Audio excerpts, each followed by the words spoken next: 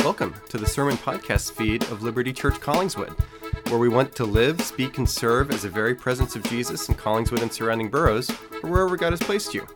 Find us at libertycollingswood.org. Part of our mission is preaching sermons, so here you go. Keep in mind that these messages are designed to bring the timeless message of Jesus to bear in specific contexts to specific people. The whole eternal word, changing worlds thing. Would you hear good news here? Bon appetit!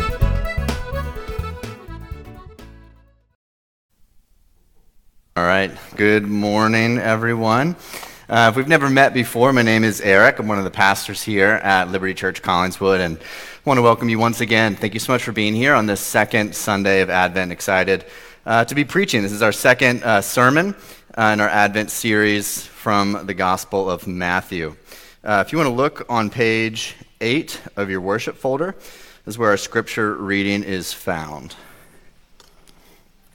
I'll give you just a moment to get there. If you're joining us online, please, you can follow along on the worship PDF on our website, Liberty Collingswood /live. You can find it there. Scripture reading. This is Matthew 1, 18 to 25. If you would please stand to honor the scriptures. If you're new with us, this is a tradition that we do here at Liberty Church to honor God's word. Hear these words from the book that we love. Now the birth of Jesus Christ took place in this way. When his mother Mary had been betrothed to Joseph, before they came together, she was found to be with child from the Holy Spirit. And her husband Joseph, being a just man and unwilling to put her to shame, resolved to divorce her quietly. But as he considered these things, behold, an angel of the Lord appeared to him in a dream, saying, Joseph, son of David, do not fear to take Mary as your wife, for that which is conceived in her is from the Holy Spirit. She will bear a son, and you shall call his name Jesus, for he will save his people from their sins. All of this took place to fulfill what the Lord had spoken by the prophet. Behold, the virgin shall conceive and bear a son, and they shall call his name Emmanuel, which means God with us. When Joseph woke from sleep, he did as the angel of the Lord commanded him. He took his wife, but knew her not until she had given birth to a son, and he called his name Jesus. This is the gospel of the Lord. Praise to you, O Christ. Let's pray. Gracious Heavenly Father, we gather here once again this morning to worship, to sing songs of praise, to hear from your word, to take communion, to enjoy you, to enjoy one another. God, we do ask that you would show up in a powerful way this morning. Send your Holy Spirit. Would you illumine these words, this scripture? Would you prick our hearts in the ways that we need to be pricked? Would you encourage our hearts in ways that we need to be encouraged? We ask that you would do your work this morning amongst us. We pray all this in the name of this Jesus. Amen. You can be seated.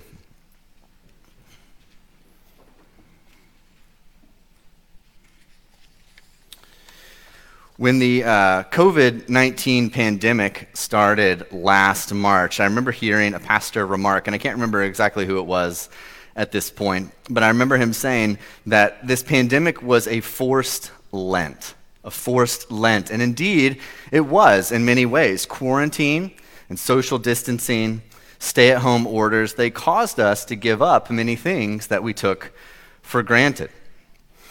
We had to fast, so to speak, from dinner out, from going into the office, from daycare and in-person schooling, from gathering with friends, and even from corporate worship.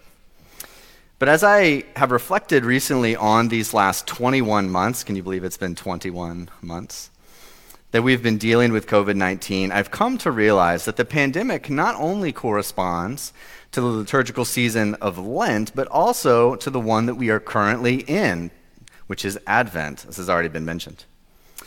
During these 27 days leading up to Christmas morning, we wait in hopeful expectation for the coming of Jesus. It's a season in which we mimic God's ancient people, longing for the arrival of the promised Messiah, one who will bring relationship, reconciliation, restoration of relationship, for the God who will free his people from loneliness and from isolation because of exile.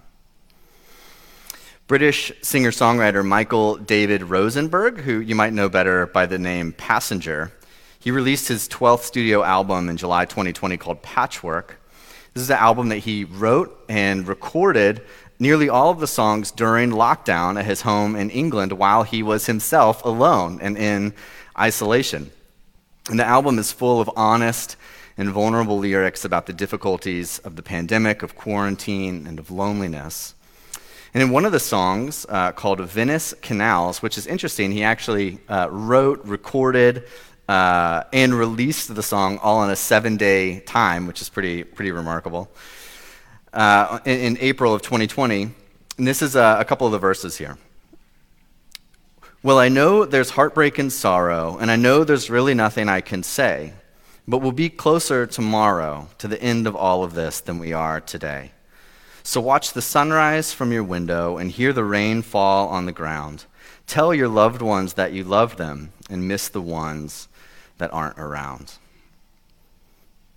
And like Michael David Rosenberg, I think all of us experienced and are maybe still in many ways experiencing a forced Advent due to COVID. If I'm honest for a moment, over the last 21 months, I personally have felt lonely. I've personally felt isolated.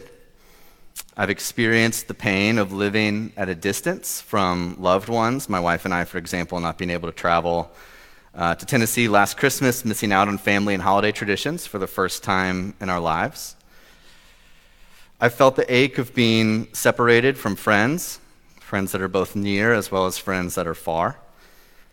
And I've even experienced the hurt of losing some relationships with some people altogether. And in these last 21 months, I have longed for face-to-face connection and deep friendships in ways that 2 years ago I never knew that I could or never thought that I would. What about you? What about you? I would venture to guess that each and every one of us in this room this morning, or those that are watching online, we've all had similar feelings and similar experiences since March of 2020. And that at some point in those months, we have longed for the physical presence of a person or persons that you love and have craved intimacy that was unavailable.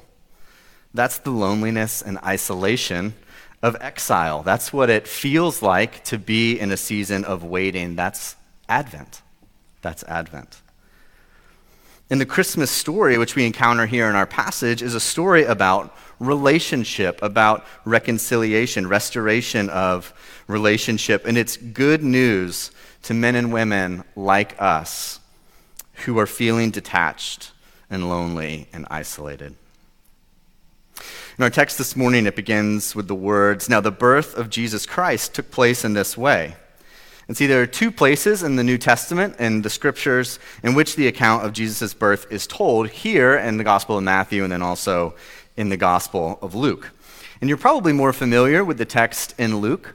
If you grew up in a Christian household like I did, Luke is the story of the birth of Jesus that your mom or dad forces you to listen to in its entirety from the King James Version or some translation that as a little kid you don't understand.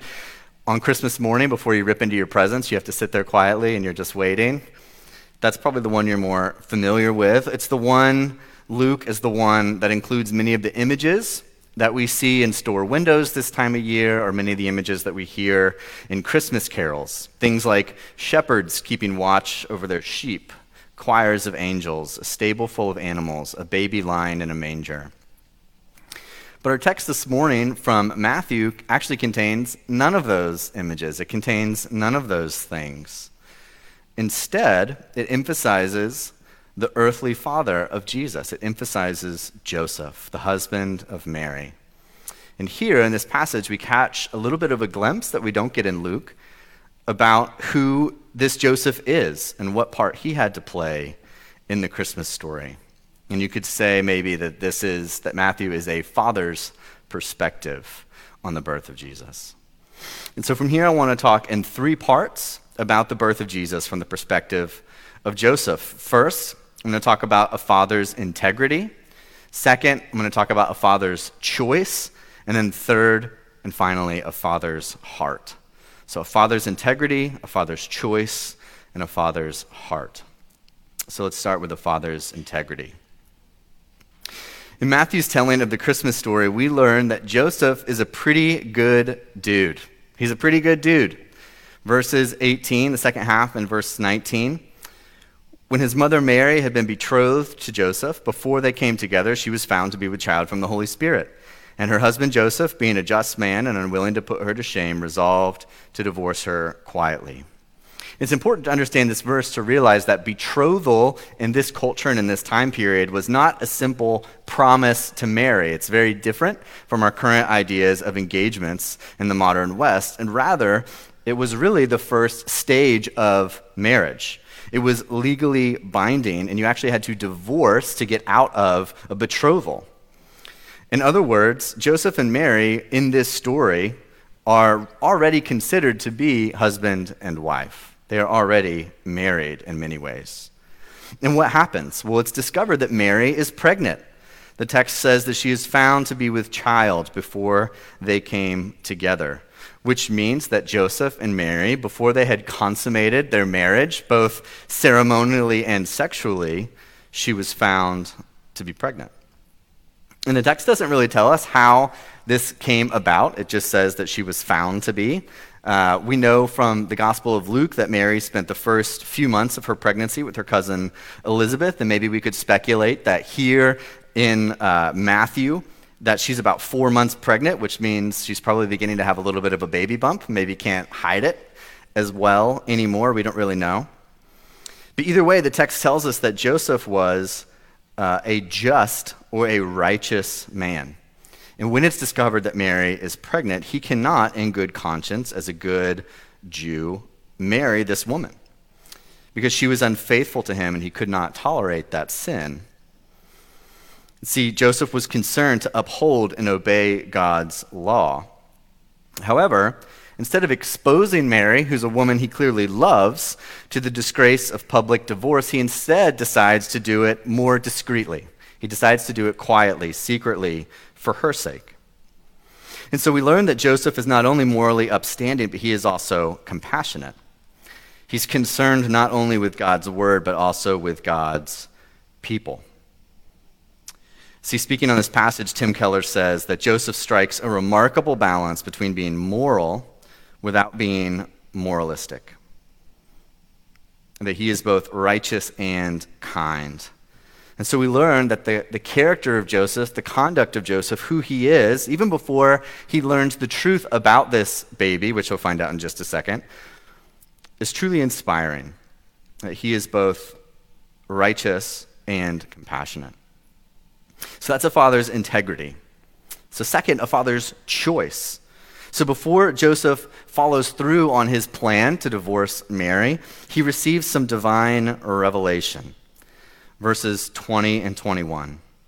But as he considered these things, behold, an angel of the Lord appeared to him in a dream, saying, Joseph, son of David, do not fear to take Mary as your wife, for that which is conceived in her is from the Holy Spirit.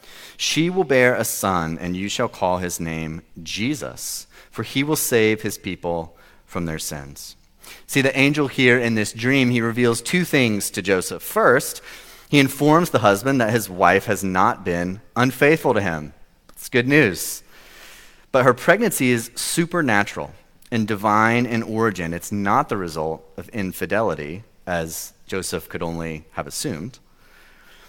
And second, the angel tells Joseph that this baby, is the long-awaited Messiah, the one whom the Jews have been waiting to come and to rescue Israel from Roman oppression and to purify God's people. The name Jesus, which the angel uses here, is the Greek form of the Hebrew Joshua. If you know your scriptures at all, there's a couple of famous Joshuas in the Old Testament. And it means that Yahweh is salvation, or Yahweh saves.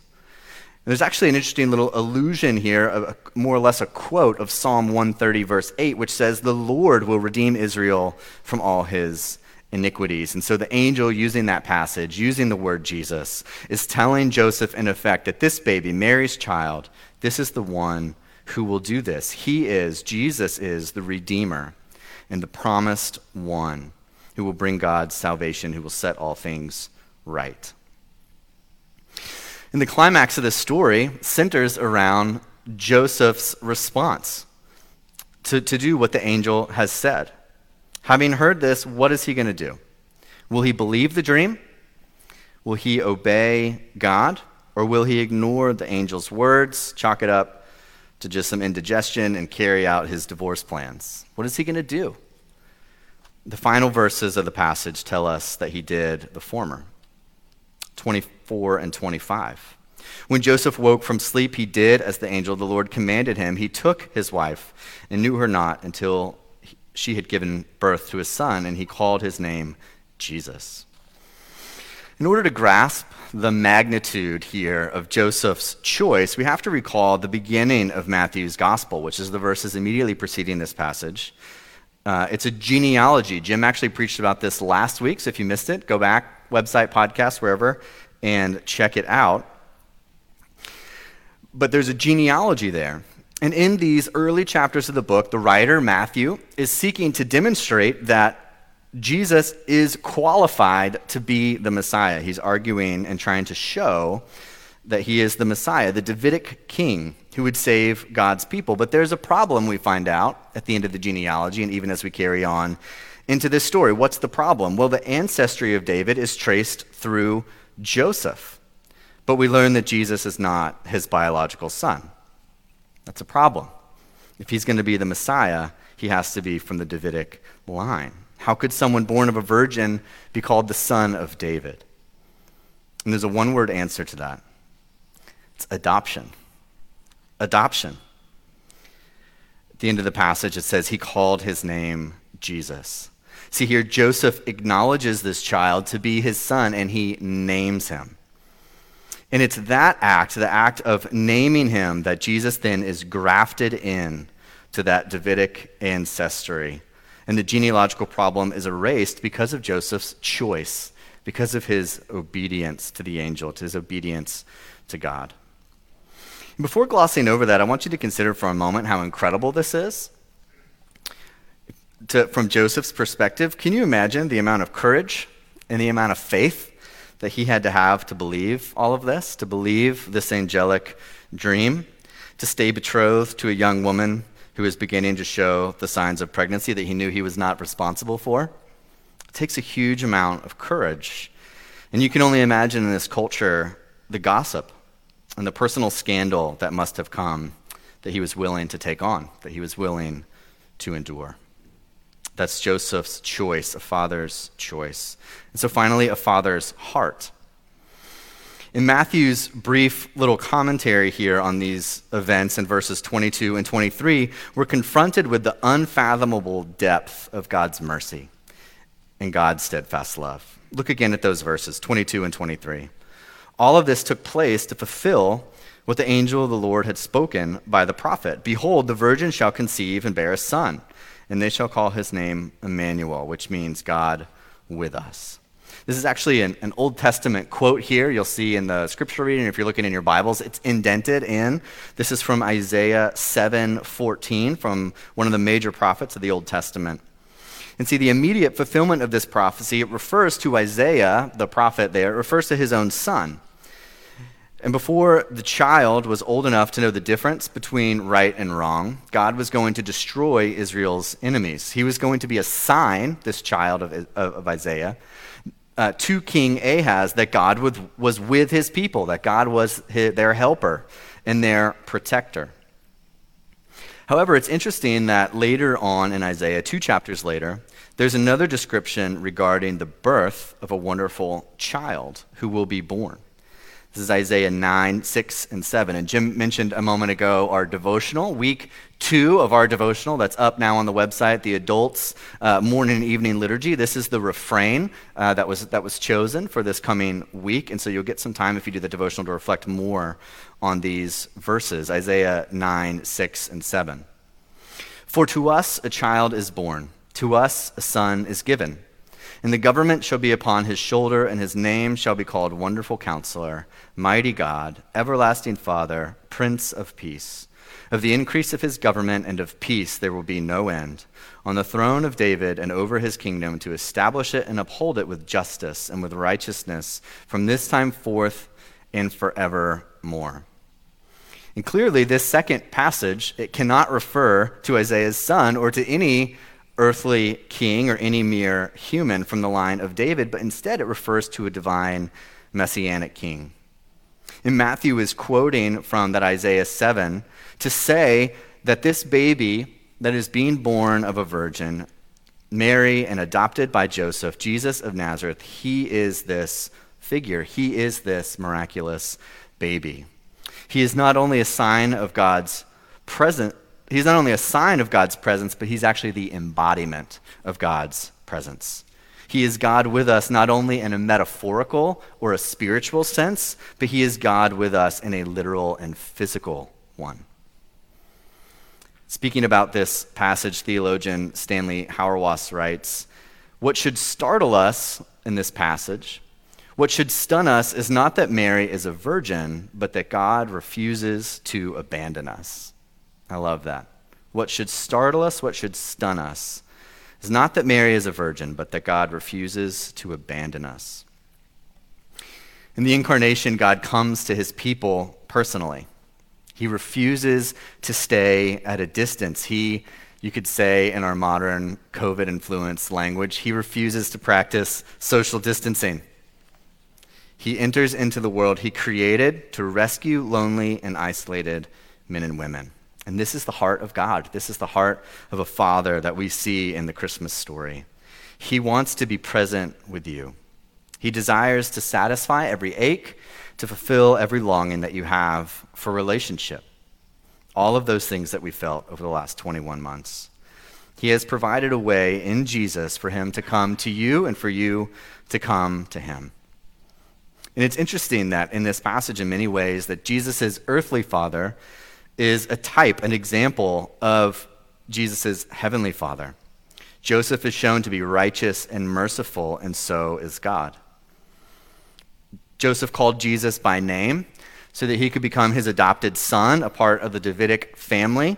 And likewise, God calls each of us by name so that we could become adopted sons and daughters, a part of the family of God, brothers and sisters together with Christ. And I know before I wrap up that I can't speak about this passage and mention the virgin birth and not touch on that for a moment. What are we to make of this detail? The virgin birth. What are we to make of this detail in the Christmas story? Did a young woman, probably a teenager who had never had sex, did she really get pregnant? Did she really have a baby? Did this really happen?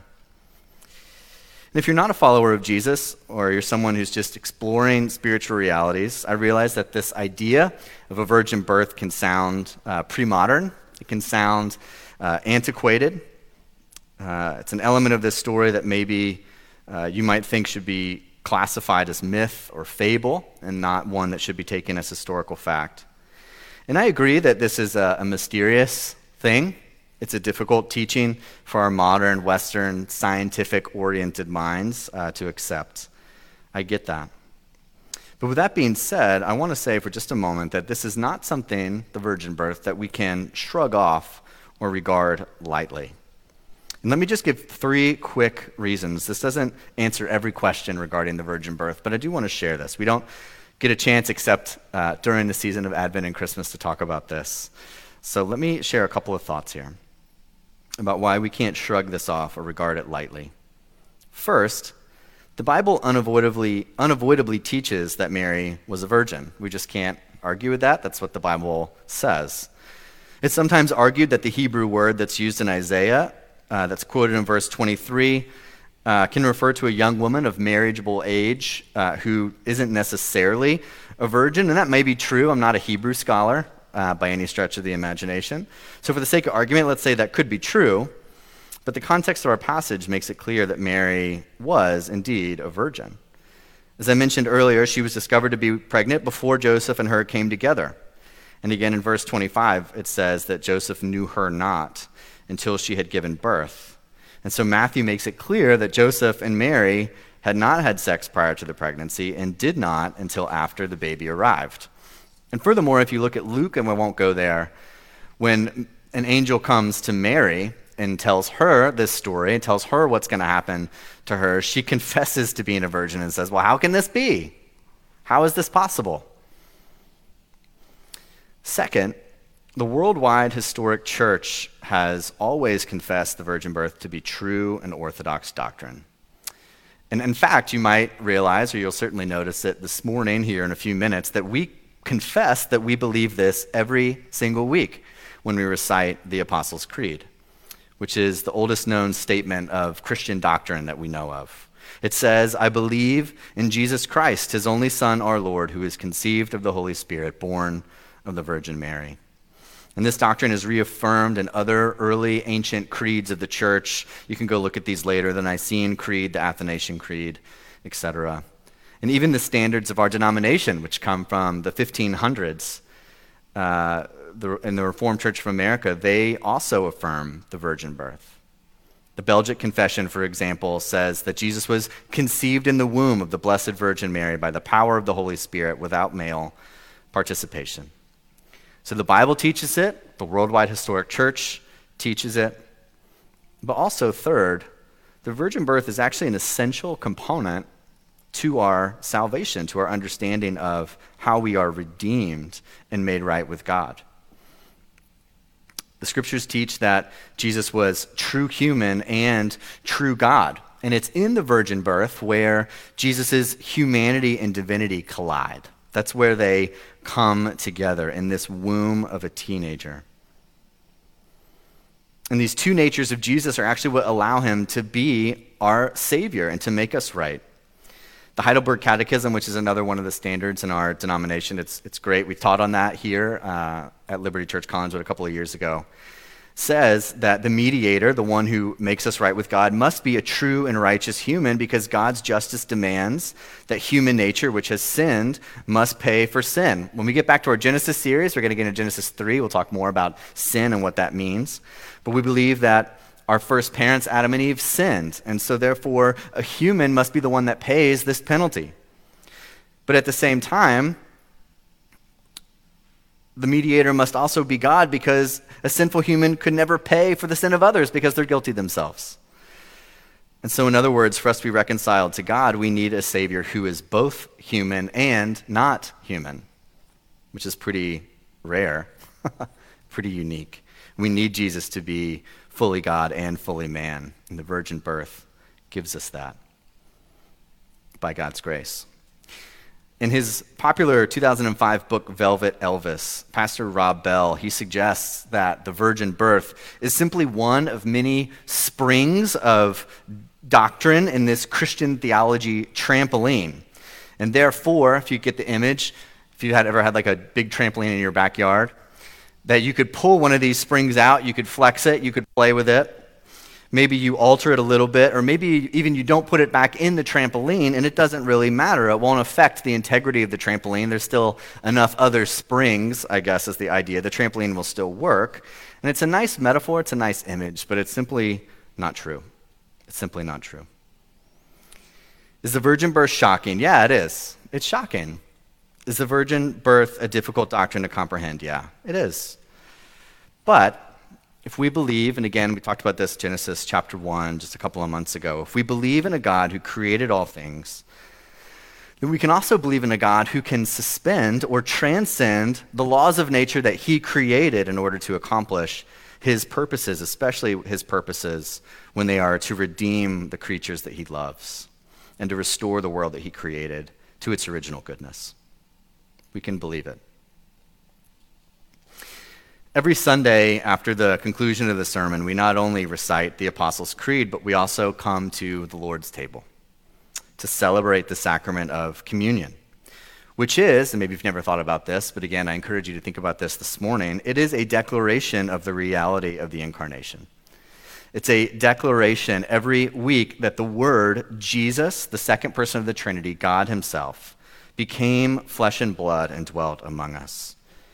He took on a body like ours, and it was broken. Its blood shed for us for our salvation. And the Lord's Supper also, in addition to the Christmas story, proclaims the heart of the Father, that God is with us and for us. Another pastor and theologian, Cornelius Plantinga Jr., has put it this way. So Christians have always celebrated with thoughtful joy the advent and career of God's Son. Both at Christmas and communion, we remind ourselves that God gave and then gave up flesh and blood for us.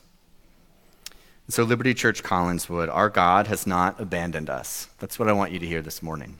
Our God has not abandoned us. In the midst of our loneliness, in the midst of our isolation, he comes to us. Emmanuel. In the name of the Father, and of the Son, and of the Holy Spirit. Amen. Hey, could that have been the best sermon ever? The odds are strongly not in its favor. Still, thanks for listening, and be sure to rate, review, and subscribe. You can also check out our version of a preaching after party, the Post-Sunday Blues, a preaching post-mortem, on the same podcast feed, where you can go backstage with the sermon. Live, speak, and serve at you later.